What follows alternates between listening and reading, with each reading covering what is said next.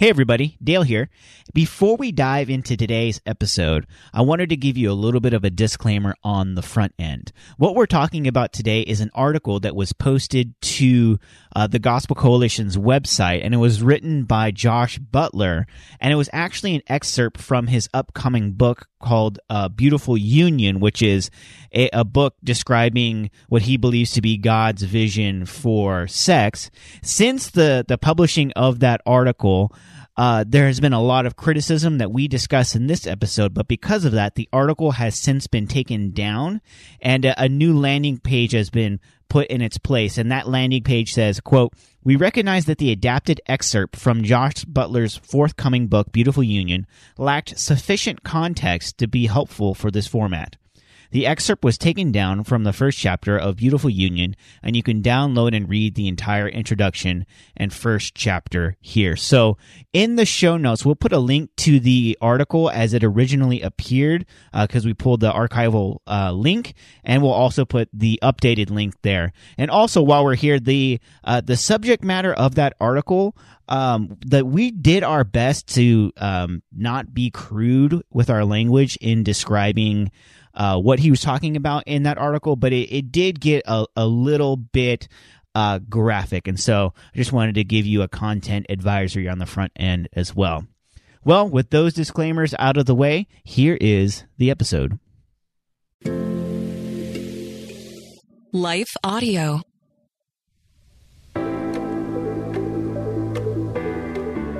Hello, and welcome to Kindness Project. I'm Dale. I am Tamara. And we're here to help you tackle ancient truths in everyday settings. Have you heard of this little website called the Gospel Coalition? Yes, it's a very small website. I'm surprised I've ever heard of it. I mean, certainly not as large as our website, but they've been around a little bit. They got some names, you know. Yeah, if you're within the Christian space and often reading Christian content, the Gospel Coalition is a go-to website. Yeah. So the Gospel Coalition, they recently launched an initiative called the Keller Center for Cultural Apologetics. And this was the brainchild of Timothy Keller, who's a well-known pastor and scholar and apologist. And the purpose of this center is to provide resources for apologetics in kind of a post-Christendom era. So for centuries, even though not everyone has been a Christian in the West, many Christian ideals have kind of been the order of the day in Western society. And so up until recent decades, evangelism really consisted of connecting pre-existing dots that were there, like the dots of belief in an afterlife, belief in certain moral absolutes, belief in the need for forgiveness, belief that going to church was something that was a social good to do. But today, those dots don't exist anymore as we live in a post-Christian era in the West. And so the purpose of the Keller Center is to start creating resources that set forth a compelling vision or a compelling argument to reestablish some of those dots again. So it's kind of this exciting initiative. When they announced it a number of weeks ago, I was excited to hear about it.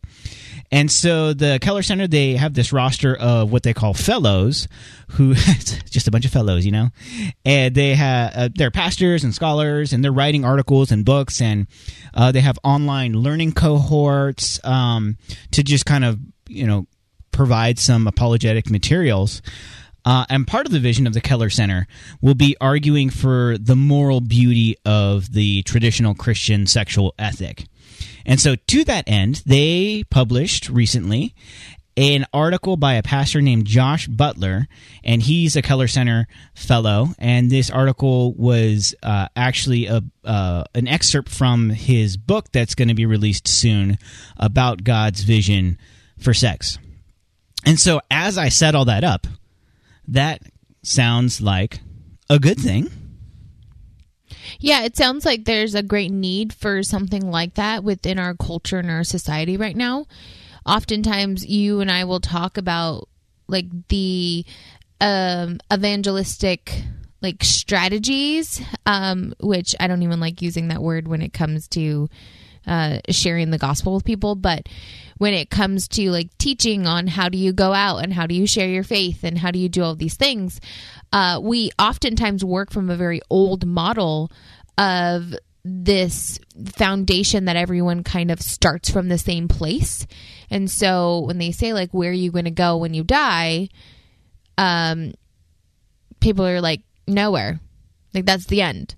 And before, it was commonly understood that you either went to heaven or you went to hell. Like, that was a fundamentally agreed upon understanding of the afterlife. And now we're living in a culture when you ask someone that question and they are not starting from the same place you are. So you need to really backtrack your conversations. So something like this with the Keller Center is absolutely needed to not only just find ways to talk about Jesus in our culture, but to make resources and critical thinking available in this type of direction. Right, yeah. So they're going to think through a lot of innovative ways to rethink things, reimagine things, to kind of create on-ramps to the Christian faith. And that's an exciting and compelling vision. However, this article published by Josh Butler this week has kind of caused the project to stumble out of the gate a little bit. And we'll talk about that. That's going to be the subject of our conversation today, but we'll dive into it in just a minute. Hi, everyone. If you've been injured in an accident that was not your fault, listen up. We have legal professionals standing by to answer your questions for free. Call now and find out if you have a case and how much it's potentially worth. Call 800-497-4410. I'm here with spokesman John Wolf. So, John, tell everyone listening who should call right now. Well, Maria, first off, thank you for having me here. It's always nice to answer the listeners' questions. Now, as far as who should call in, anyone who's been injured in an accident and think you deserve compensation, give us a call right now. 800-497-4410. You'll find out if you have a case and how much it's potentially worth. Thanks, John. You heard it, folks. Take advantage of this opportunity and call now. 800-497-4410. Advertisement sponsored by Legal Help Center. May not be available in all states. So there was this article written by Josh Butler, who's a pastor, and it was titled, "Sex Won't Save You, but It Points to the One Who Will." This article, within basically moments of being published, became the subject of some pretty vociferous criticism. And the criticism is centered on some of the language that Butler used in that article, but really also just the article's main thesis, which is that sex is really a metaphor for salvation and for Christ's love for the church. So I thought that we'd take a closer look at the article and see, like, is it really as bad as all the online noise says it is? As well as kind of dive into some of those critiques a little bit more specifically. So it's this article, it's called "Sex Won't Save You, but It Points to the One Who Will." And in the article, Butler, he talks about how when he was young, he used to view sex as though it was going to save him from loneliness. And that many people in our culture today are doing the same thing, but ultimately idolizing sex results in what he says is slavery. And so I'm like, okay, so far, so good. I agree with this so far. But then he says, sex wasn't designed to be your salvation, but it points to the one who is. And then from there, he goes on to present this image of how sex is an icon for salvation. So, like, essentially meaning that that sex is this really powerful image of what God did when he saved us through Jesus, is the point that he's trying to make. And he anchors that argument in Ephesians 5:31 and 32, which says, "Therefore a man shall leave his father and mother and hold fast to his wife, and the two shall become one flesh. This mystery is profound, and I'm saying that it refers to Christ and the church." It's one of those great, wedding passages that gets quoted. But then Butler, he does this thing where he really kind of hones in on the leave and cleave motif, that a man would leave his father and mother and cleave to his wife, and with a real heavy emphasis on cleave and a real narrow subset of what that means, kind of in the most literal physical terms. And so that's kind of the setup. And then I want to read some pretty substantial portions from the article just to give a flavor of the prose of how this argument unfolds. Okay, so this is him describing the theology of sex. It says, quote, "Generosity and hospitality are both embodied in the sexual act. Think about it. Generosity involves giving extravagantly to someone. You give the best you've got to give, lavishly pouring out your time, energy, or money. At a deeper level, generosity is giving not just your resources, but your very self. And what deeper form of self-giving is there than sexual union, where the husband pours his presence not only upon, but within his wife? Hospitality, on the other hand, involves receiving the life of another. You prepare a space for the guest to enter your home, welcoming him warmly into your circle of intimacy, to share your dwelling place with you. Here again, what deeper form of hospitality is there than sexual union, where the wife welcomes her husband into the sanctuary of her own self? Giving and receiving are at the heart of sex." So there's a couple paragraphs there. Then Butler, he kind of goes on to talk a bit about how the language of the Old Testament that's used to refer to sex is how a husband goes into his wife. So I think this is used by when in Genesis when it's describing Isaac. Isaac went into Rebekah, and she conceived and had a son. And so that's language of the Old Testament. So he really kind of emphasizes this goes into language, and then parallels that to Jesus going into the church. And so later on in the article, he writes, "On that honeymoon in Cabo, the groom goes into his bride. He is not only with his beloved, but within his beloved. He enters the sanctuary of his spouse, where he pours out his deepest presence and bestows an offering, a gift, a sign of his pilgrimage, that the potential to grow within her a new life." Sorry, I'm trying to read with a straight face. This is a picture of the gospel. Christ arrives in salvation, not to be only with his church, but within his church. The turnaround on that is just, we're going to have to discuss that part. Christ gives himself to his beloved with extravagant generosity, showering his love upon us and imparting his very presence within us. Christ penetrates his church with the generative seed of his word and the life-giving presence of his spirit, which takes root within her and grows to bring new life into the world. Inversely, back to the wedding suite, the bride embraces her most intimate guest on the threshold of her dwelling place and welcomes him into the sanctuary of her very self.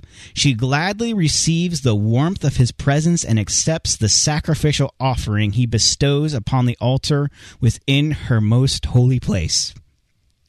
Similarly, the church embraces Christ in salvation, celebrating his arrival with joy and delight.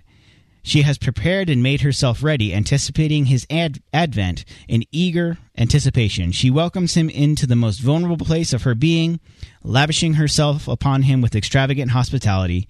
She receives his generous gift within her, the seed of his word and the presence of his spirit, partnering with him to bring children of God into the world. Their union brings forth new creation. So, that was a lot. What are your initial reactions?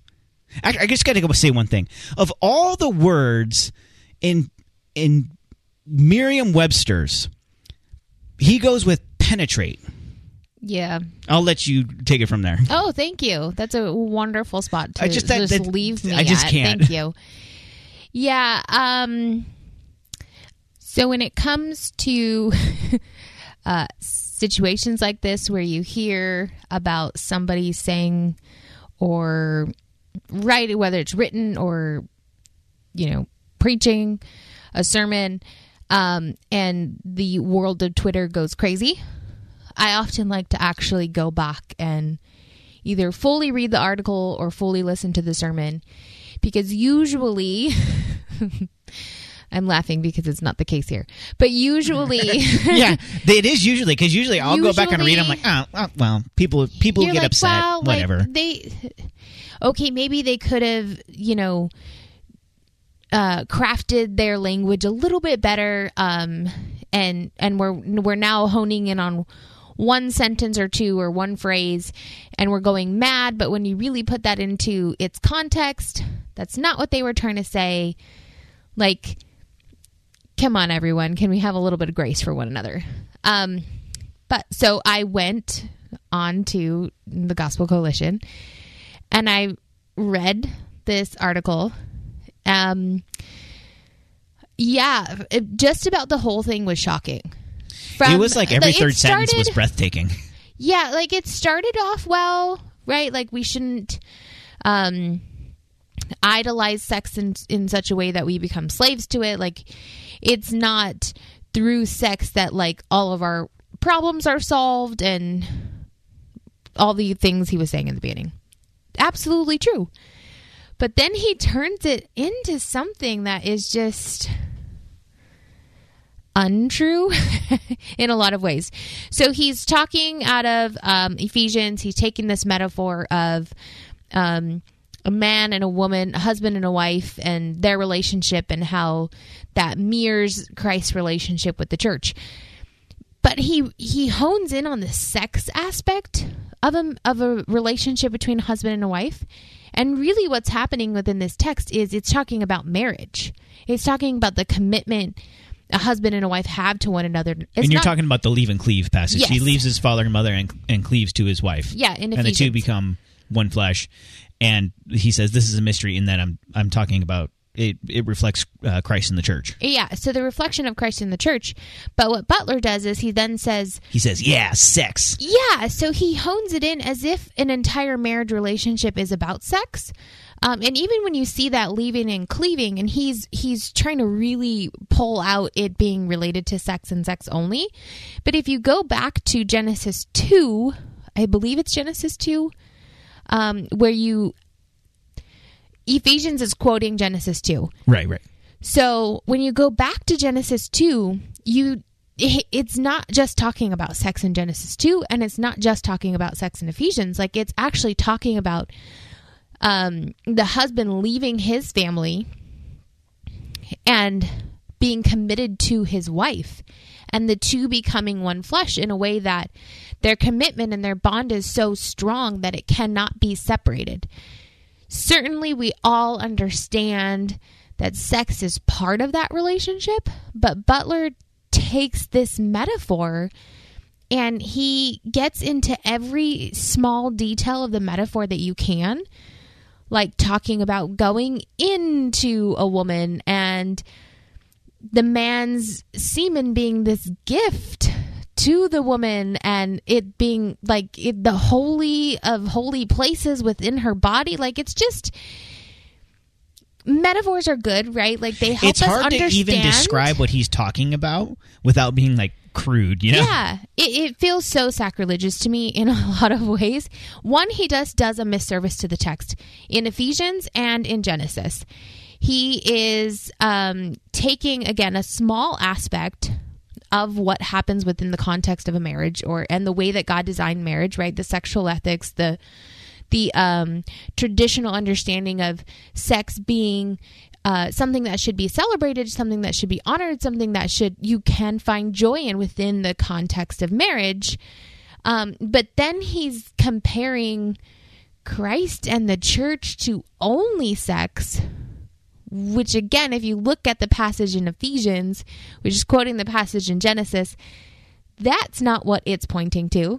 It's not just talking about sex. So he's taking the metaphor, he's taking it way too far in every single way you can think of. Like he's crossing so many lines.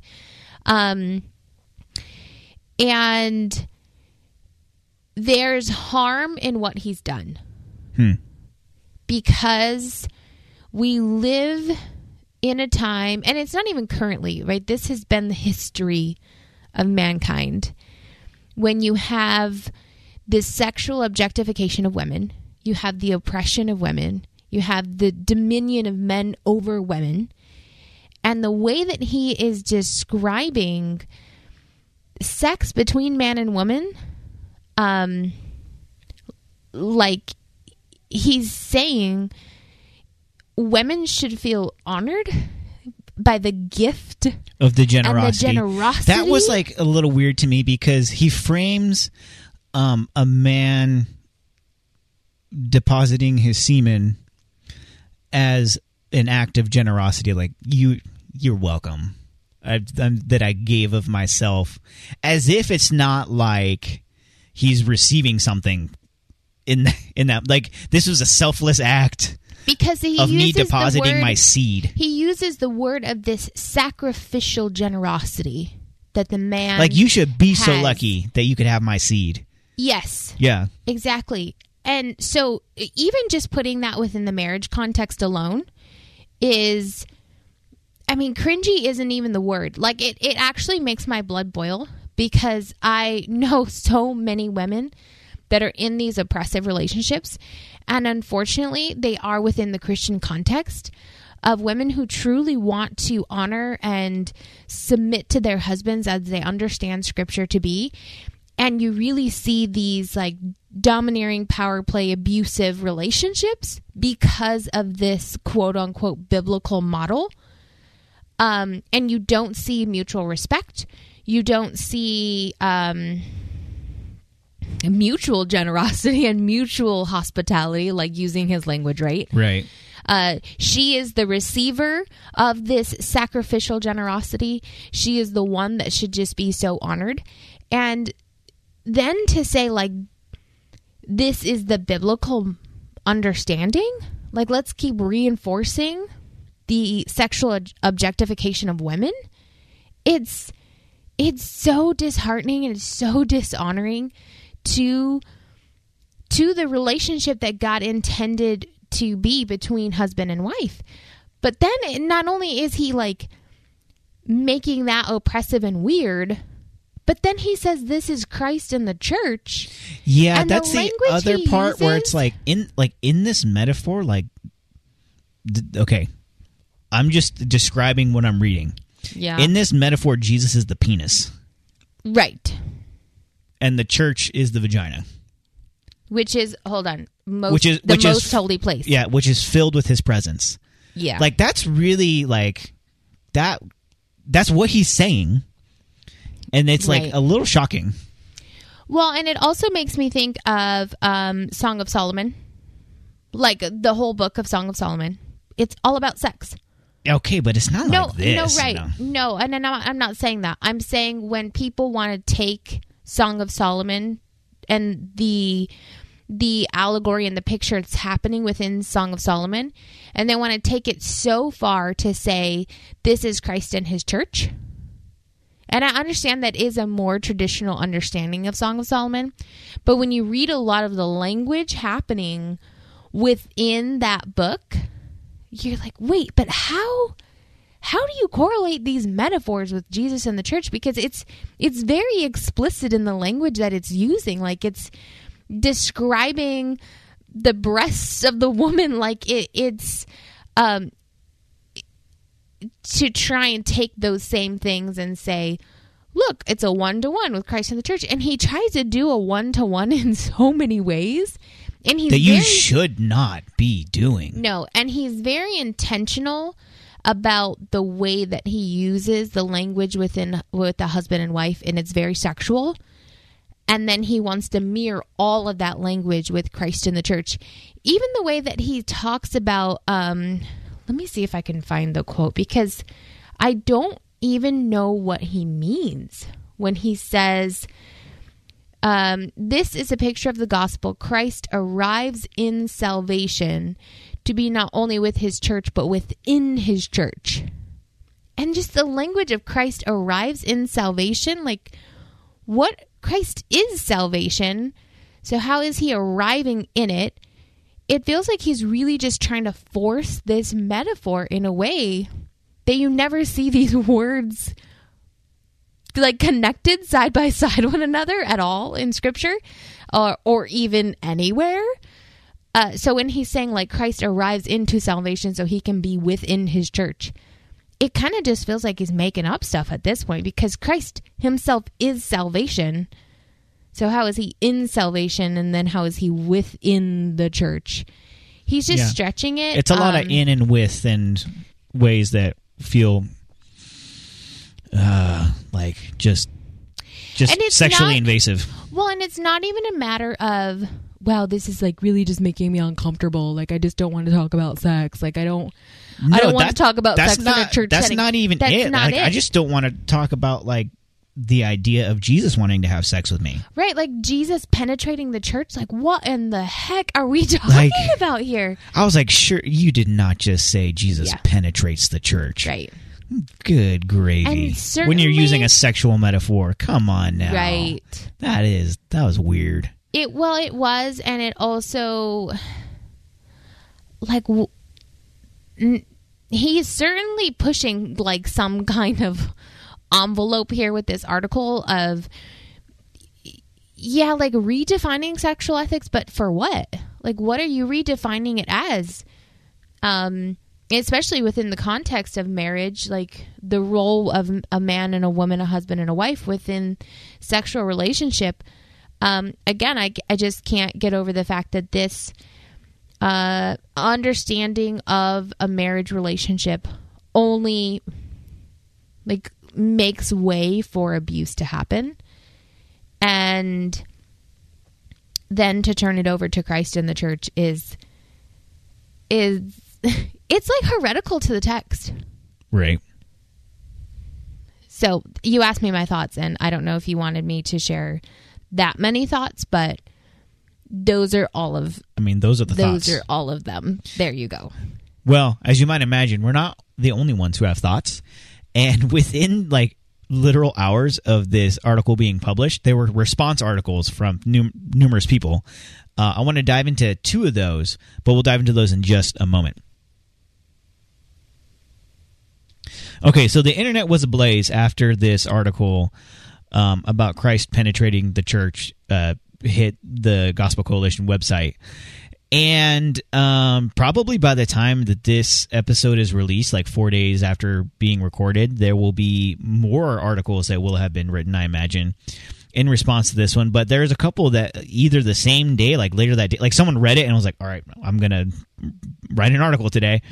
And they wrote a response to it, or just the next day after it. I wanted to look at two of those. You can scroll through Twitter for all of the jokes that were made at the expense of this article, most of which I don't feel comfortable reading in mixed company, but some of them were rather humorous. In mixed company? Yeah. What does that even mean? So, never mind. Yeah. Okay. So, the first one, we'll skip over those and go right to the theological responses. So the first one, that's what our podcast was is about. From Zachary Wagner, who is the author of the book Non-Toxic Masculinity, Recovering Healthy Male Sexuality, and that's set to come out in April, and I have that one bookmarked because I want to buy that when it comes out this spring. But he, right after the TGC article came out, he posted a Twitter thread, and I'll just take a couple of the highlights of what he said. And he said, it's very okay not to over-spiritualize the mechanics of sexual intercourse, actually. Sometimes I think the reason certain Christians fixate on the theological significance of sex, it has more to do with the shame we feel about sex and sexual desire than actual typology present in the Bible.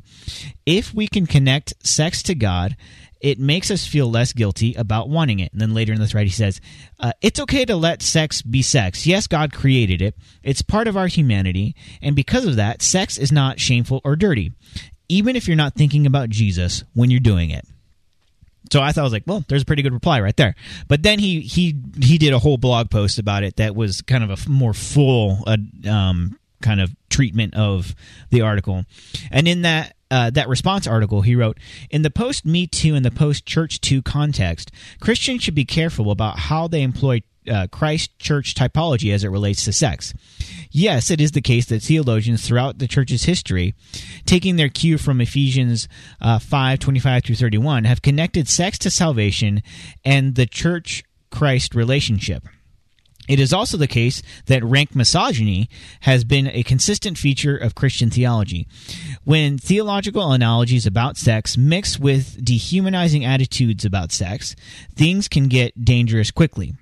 A little further down, he says, some readers may feel that I am denying the theological legitimacy of an analogy that the Scripture itself points to. Not at all. I am cautioning that in the wrong minds and hands, hyper-spiritualized, hypersexualized language can be used by would-be abusers to justify and rationalize their sins against women and children. It's not out of bounds to reflect theologically on sex and how it connects to the Christ-church relationship. But it's something we should do very carefully in these days of evangelical crisis and scandal. And then a little bit later down in the article, he says, again, it is not out of bounds per se to connect sex to the Christ-church relationship, but we should remember that sex doesn't need to be over-spiritualized for it to be a created good. Sometimes we can just let sex be sex, because sometimes the way we connect sex to salvation may reveal, more than anything else, the church's unhealthy preoccupation with sex. So that was Zachary Wagner responding there. What were your thoughts to his response? Yes, I agree. That's all the thoughts I have left. Yeah, I think him saying, like, why can't we just let sex be sex? Like, why are we trying to spiritualize it and connect it in ways that the Bible is not connecting it? And then to really build whole theologies around these misconnections that we're creating is harmful to the church. It's harmful to the body of Christ. And there is something behind Christians being really fixated on sex, right? Right. Like you have... there's a few things that particularly come to mind, especially when it comes to women and sexualizing women and objectifying women. Anytime someone is overly promiscuous or seems a little bit too sexy, a woman, not just anyone, but a woman, oftentimes within the Christian sphere, we like to call her a Jezebel. Mm-hmm. Or a Delilah, like someone, she's just trying to lure you in and cut your hair. Yeah, she's just trying to, I don't know what I'm trying to say, but it just leans into this understanding that women are the ones who are causing the men to stumble in their sexual acts. Like, men seem to not be responsible in a lot of ways. But then when it comes to sex within marriage, it's the woman that needs to continue to honor the man. Mm-hmm. Like, it's just such a weird double standard of when you're single, a woman should not be sexy. She should not be trying to lure a man in. She should not be a Jezebel. But when you're married, now this is your duty. This is now your obligation to your husband because... that's the way that you need to show love to your husband. Like, why can't we just talk about sex within a church in a healthy way? Right.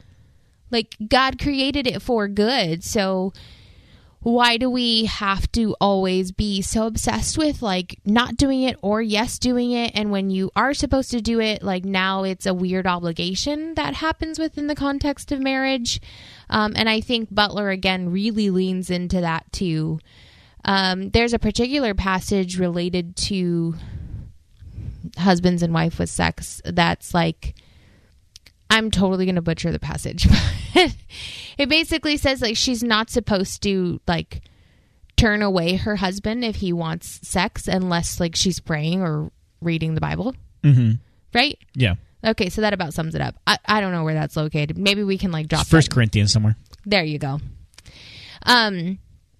So now you have that kind of, like, language happening around sex of it's the woman's responsibility to meet the sexual needs of the husband. But again, if she's single, she's, you know, a floozy and a Jezebel and, like, she's just she shouldn't be sexy. Like, it's like, I don't know what I'm supposed to do as a woman. Right. Within the biblical understanding of sex for a woman, I honestly don't know what I'm supposed to be doing. like you're damned if you do and you're damned if you don't as a woman. And we become so fixated within the Christian world, just like I Kiss Dating Goodbye and all like just all of those types of movements that we're putting upon young people within the church in relation to sex. We're still not talking about it in a healthy way. Right. And even when we talk about like sexual addictions and pornography, like we want to call everything a sexual addiction. I feel like we've written about that, or we've had another podcast about that topic in particular of the church's like weird relationship and kind of obsession with sex. Right.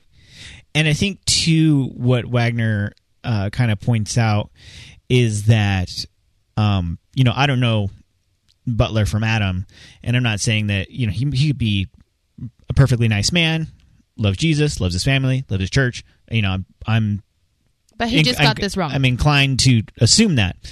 But the language that he uses is actually the language that a lot of abusers would use in terms of like the entitlement, the gift I'm bestowing upon you, you should receive it with hospitality. Like that kind of very like power and submissive kind of framework is used in abusive situations. And I think this other response also susses that out a little bit too. This is written by Michael F. Bird, who's a New Testament scholar.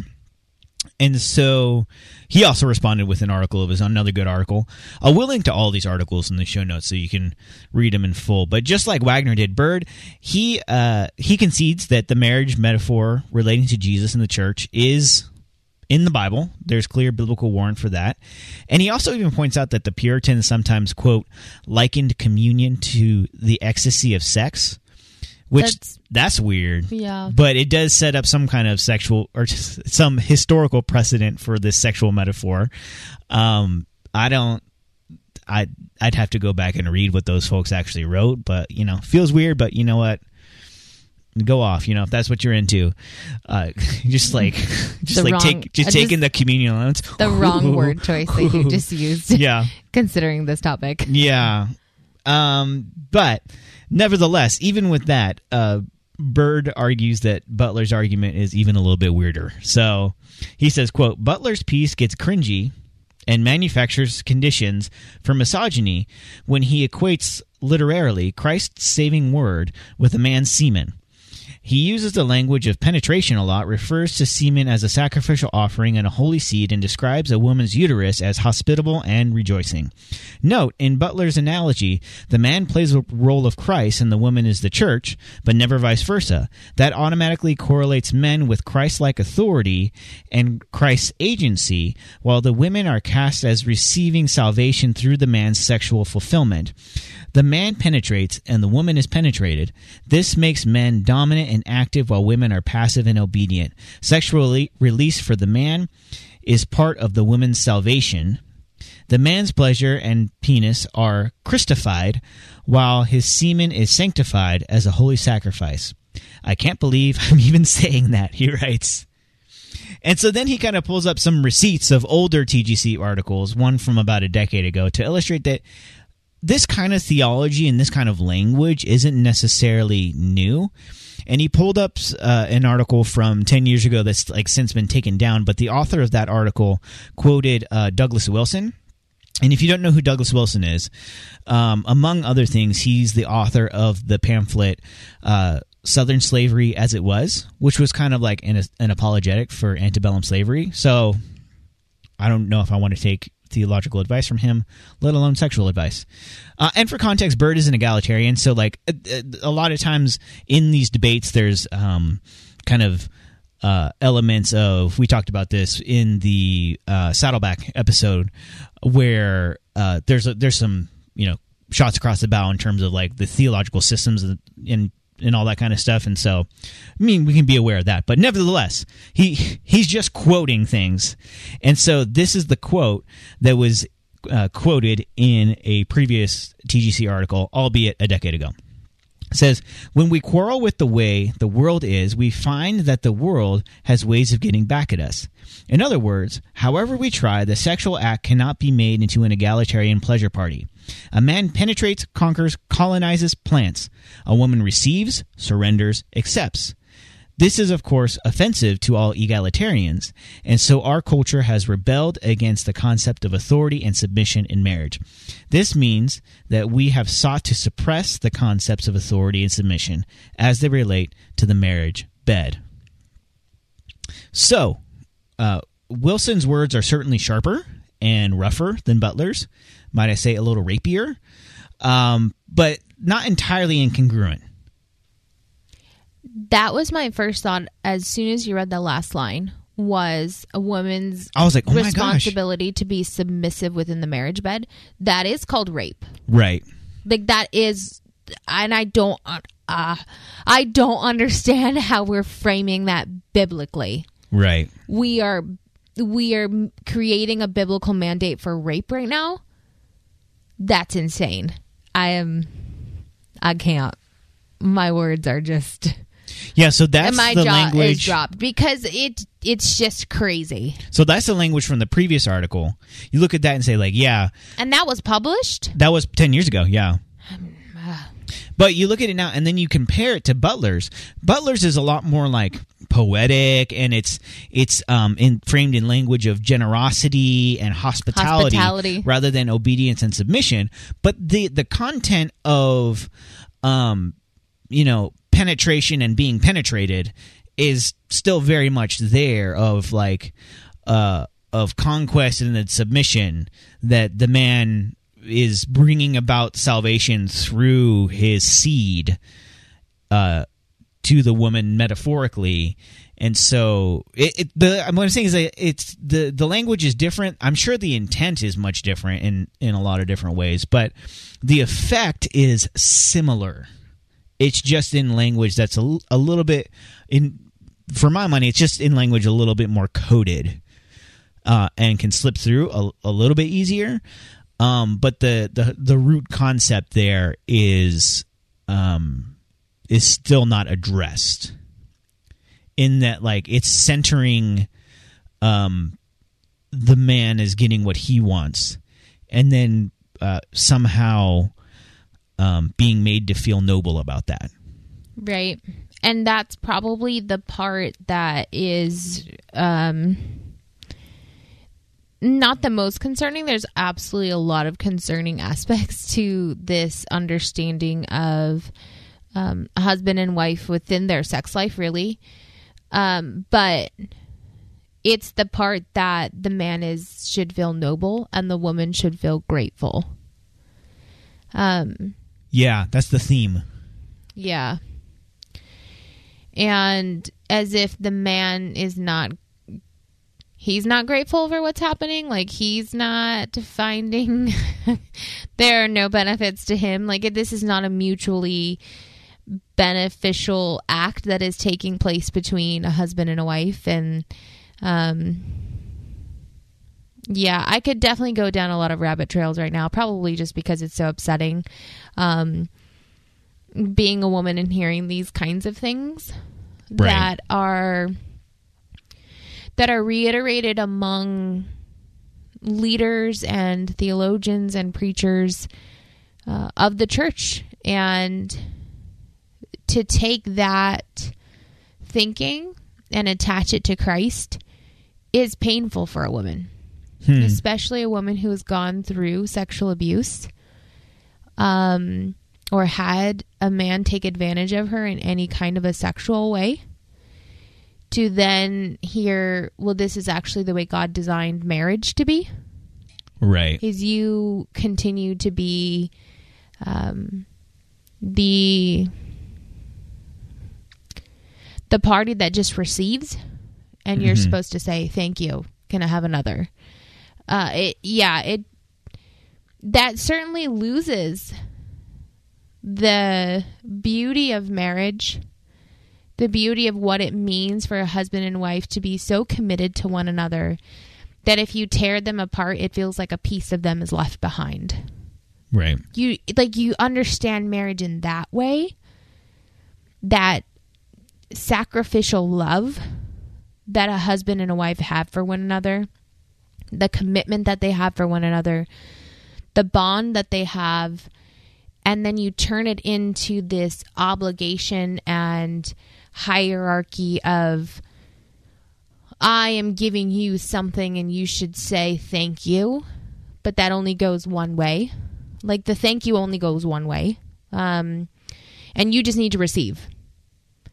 Right. So there's just so much about it that is not a picture of Christ in his church. Right. Because what did Jesus do for his church? That's the part of the passage that he left out from the beginning. I didn't get to say that earlier. That the whole crux of that passage is not that Jesus penetrated the church, but that Jesus laid himself down for the church and gave his life to the church. And so the crux of the metaphor is that, yes, it says, wives, submit to your husbands, but husbands also love your wives as Christ loved the church and laid down his life for them. And so, like... That's the picture. Like, that was missing from the entire thing. And that was the main point of the entire passage of Scripture. Mm-hmm. And to boil it down to sex... That was such right out the gate.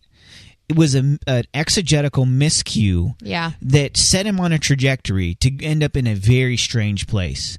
Because he's talking about the man shall leave his father and mother and cleave to his wife, and the two shall become one flesh. And he says this is a mystery, and that I'm referring to Christ and the church.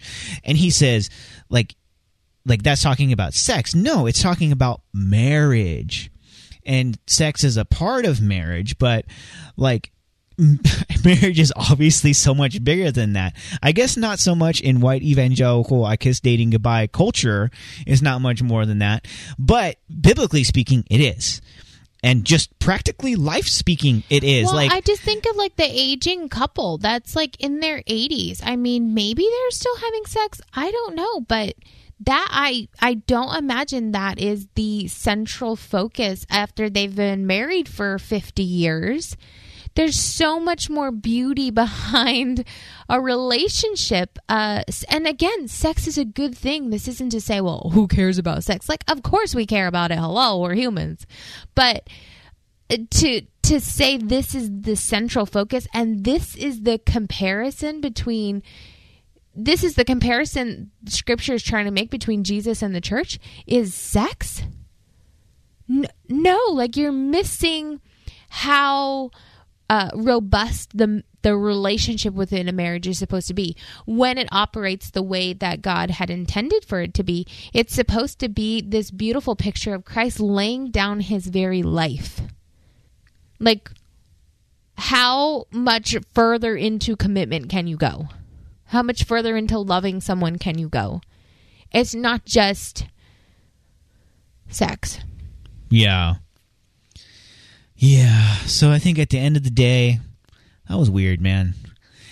And I think it was harmful. It was more than weird.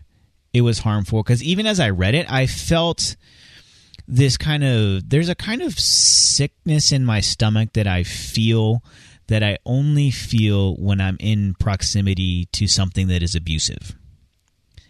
And so there was like alarm bells going off in that regard, because as someone who has been in proximity to abuse before of various different kinds, whether I experienced it or someone nearby me did, there's a vibe.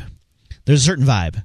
And the vibe gives you a very specific stomachache. I go back to the thoughts I had earlier in the podcast of imagine being the woman who has endured sexual abuse. I mean, whether it be one time or multiple times in her life. And then she hears that this is Christ in the way he operates with his church. To hear this kind of language, to hear this kind of... here is my generous sacrifice to you that you should just be hospitable and receive it because you're the woman. And then to hear this is also the greatest icon and example, right? He uses that all the time in this article. He said, like, sex is an icon of Christ or of the church or something, or of salvation. I don't know, but sex is an icon to the faith. But to have a woman who's been broken and abused and finally steps into the church, and this is the kind of framework, and this is the kind of thinking of this is the Christ that you are coming to for salvation, is setting you up to be in another abusive relationship. I just think about it from just a very like practical standpoint of the harm that this does to the gospel, the harm that this does to people having any kind of curiosity for the church again. We should be a place that provides healing and redemption and a newness of life, and not a reiteration of the domineering power struggles that unfortunately exist within our culture between men and women, and have existed like throughout history. Is that not the ministry Jesus himself had was for women? Like, which gospel is it? Is it Luke?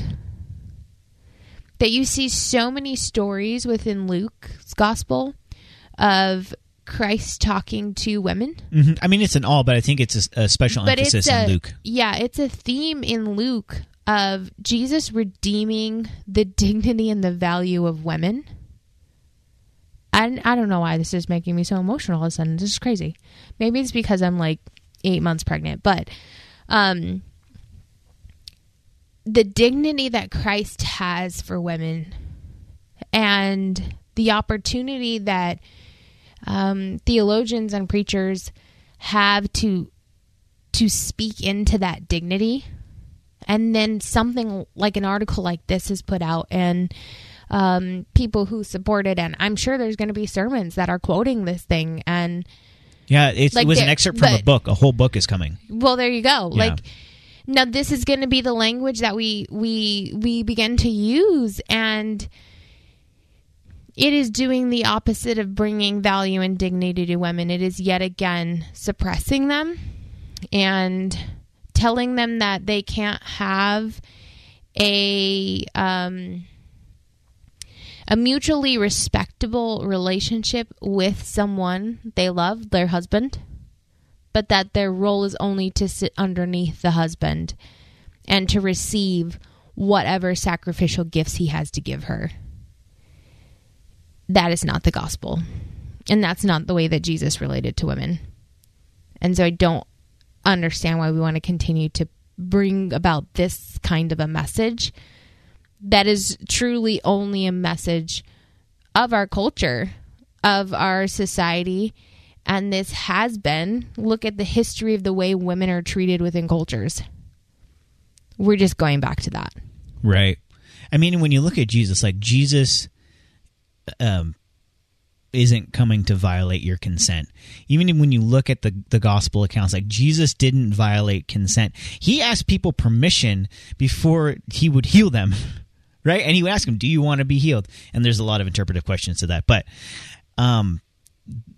if anyone is representing Jesus in your life, then it's not going to be someone who is going to be coercive, who is going to violate your consent, who is going to even make you question whether your consent is being violated, because sometimes that line can get a little bit fuzzy. It's not even going to be, in the question, but the one who's representing Jesus is going to be the one who is coming to serve and to give their life, and not just their seed. Well, and so he's very descriptive in his article. So not that I'm about to like describe sex, but I'm just thinking like, maybe picture it, maybe don't picture it. But a husband and a wife are having sex, and the man is now understanding his role as, I am giving you a gift that you need to gratefully receive. Do you know how small a woman has to feel while having sex with a husband who views their act of sex through that lens? Right. like you're helpless and you are being violated and you're being abused. And yeah, I imagine that gives way to rape even within the context of marriage. And whatever kind of maybe even aggressive sexual acts are going to happen, she gets no say in it because she just has to receive. Right. That is not what God intended sex to be. God intended for sex to be, again, a mutually respected act between a husband and a wife that draws them closer together, not pushes them further apart. And just as a woman thinking, like, if this was the frame which we operated in, like, I would never want to have sex. That sounds awful. Right. That sounds absolutely terrible. I would dread the night sex was happening. Yeah. And probably like cry through it or something. Like, you just think of it just strips a woman of all dignity. Right. Yeah.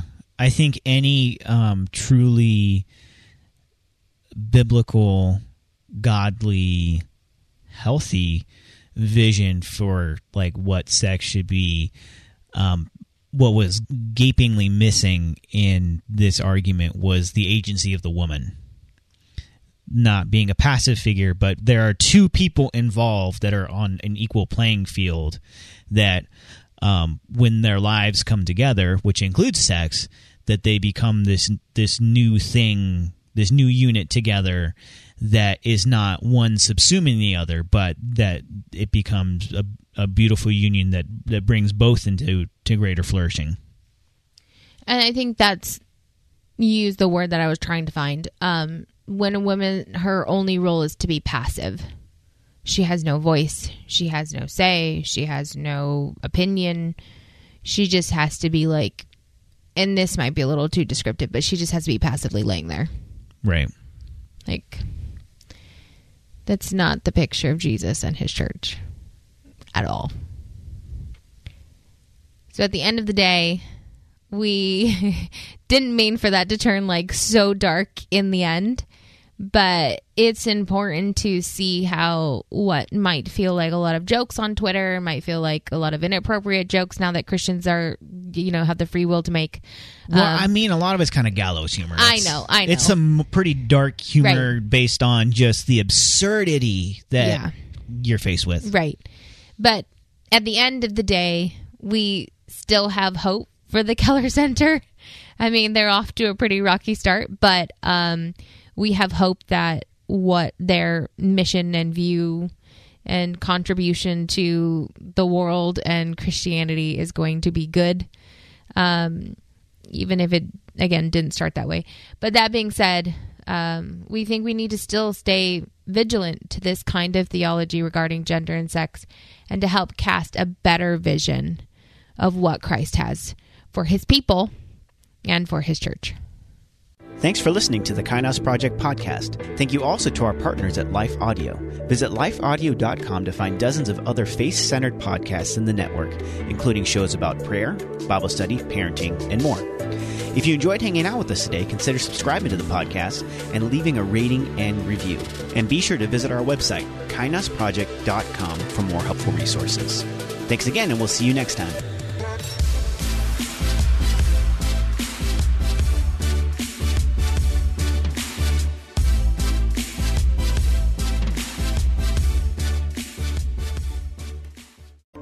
Well, the physician comes in and tells this lovely couple, hey, your son's not going to make it. But there's a young girl here in the hospital who just delivered a baby girl and she's given her up. She's going to leave her here. Do you want her instead? That was chart topper Ryan Stevenson sharing a personal testimony on The Walk, a podcast for worshipers. Join us weekly to hear artists, songwriters, worship leaders, filmmakers, and other creatives tell their stories in the form of a devotional. The Walk can be found on lifeaudio.com or your favorite podcast platform.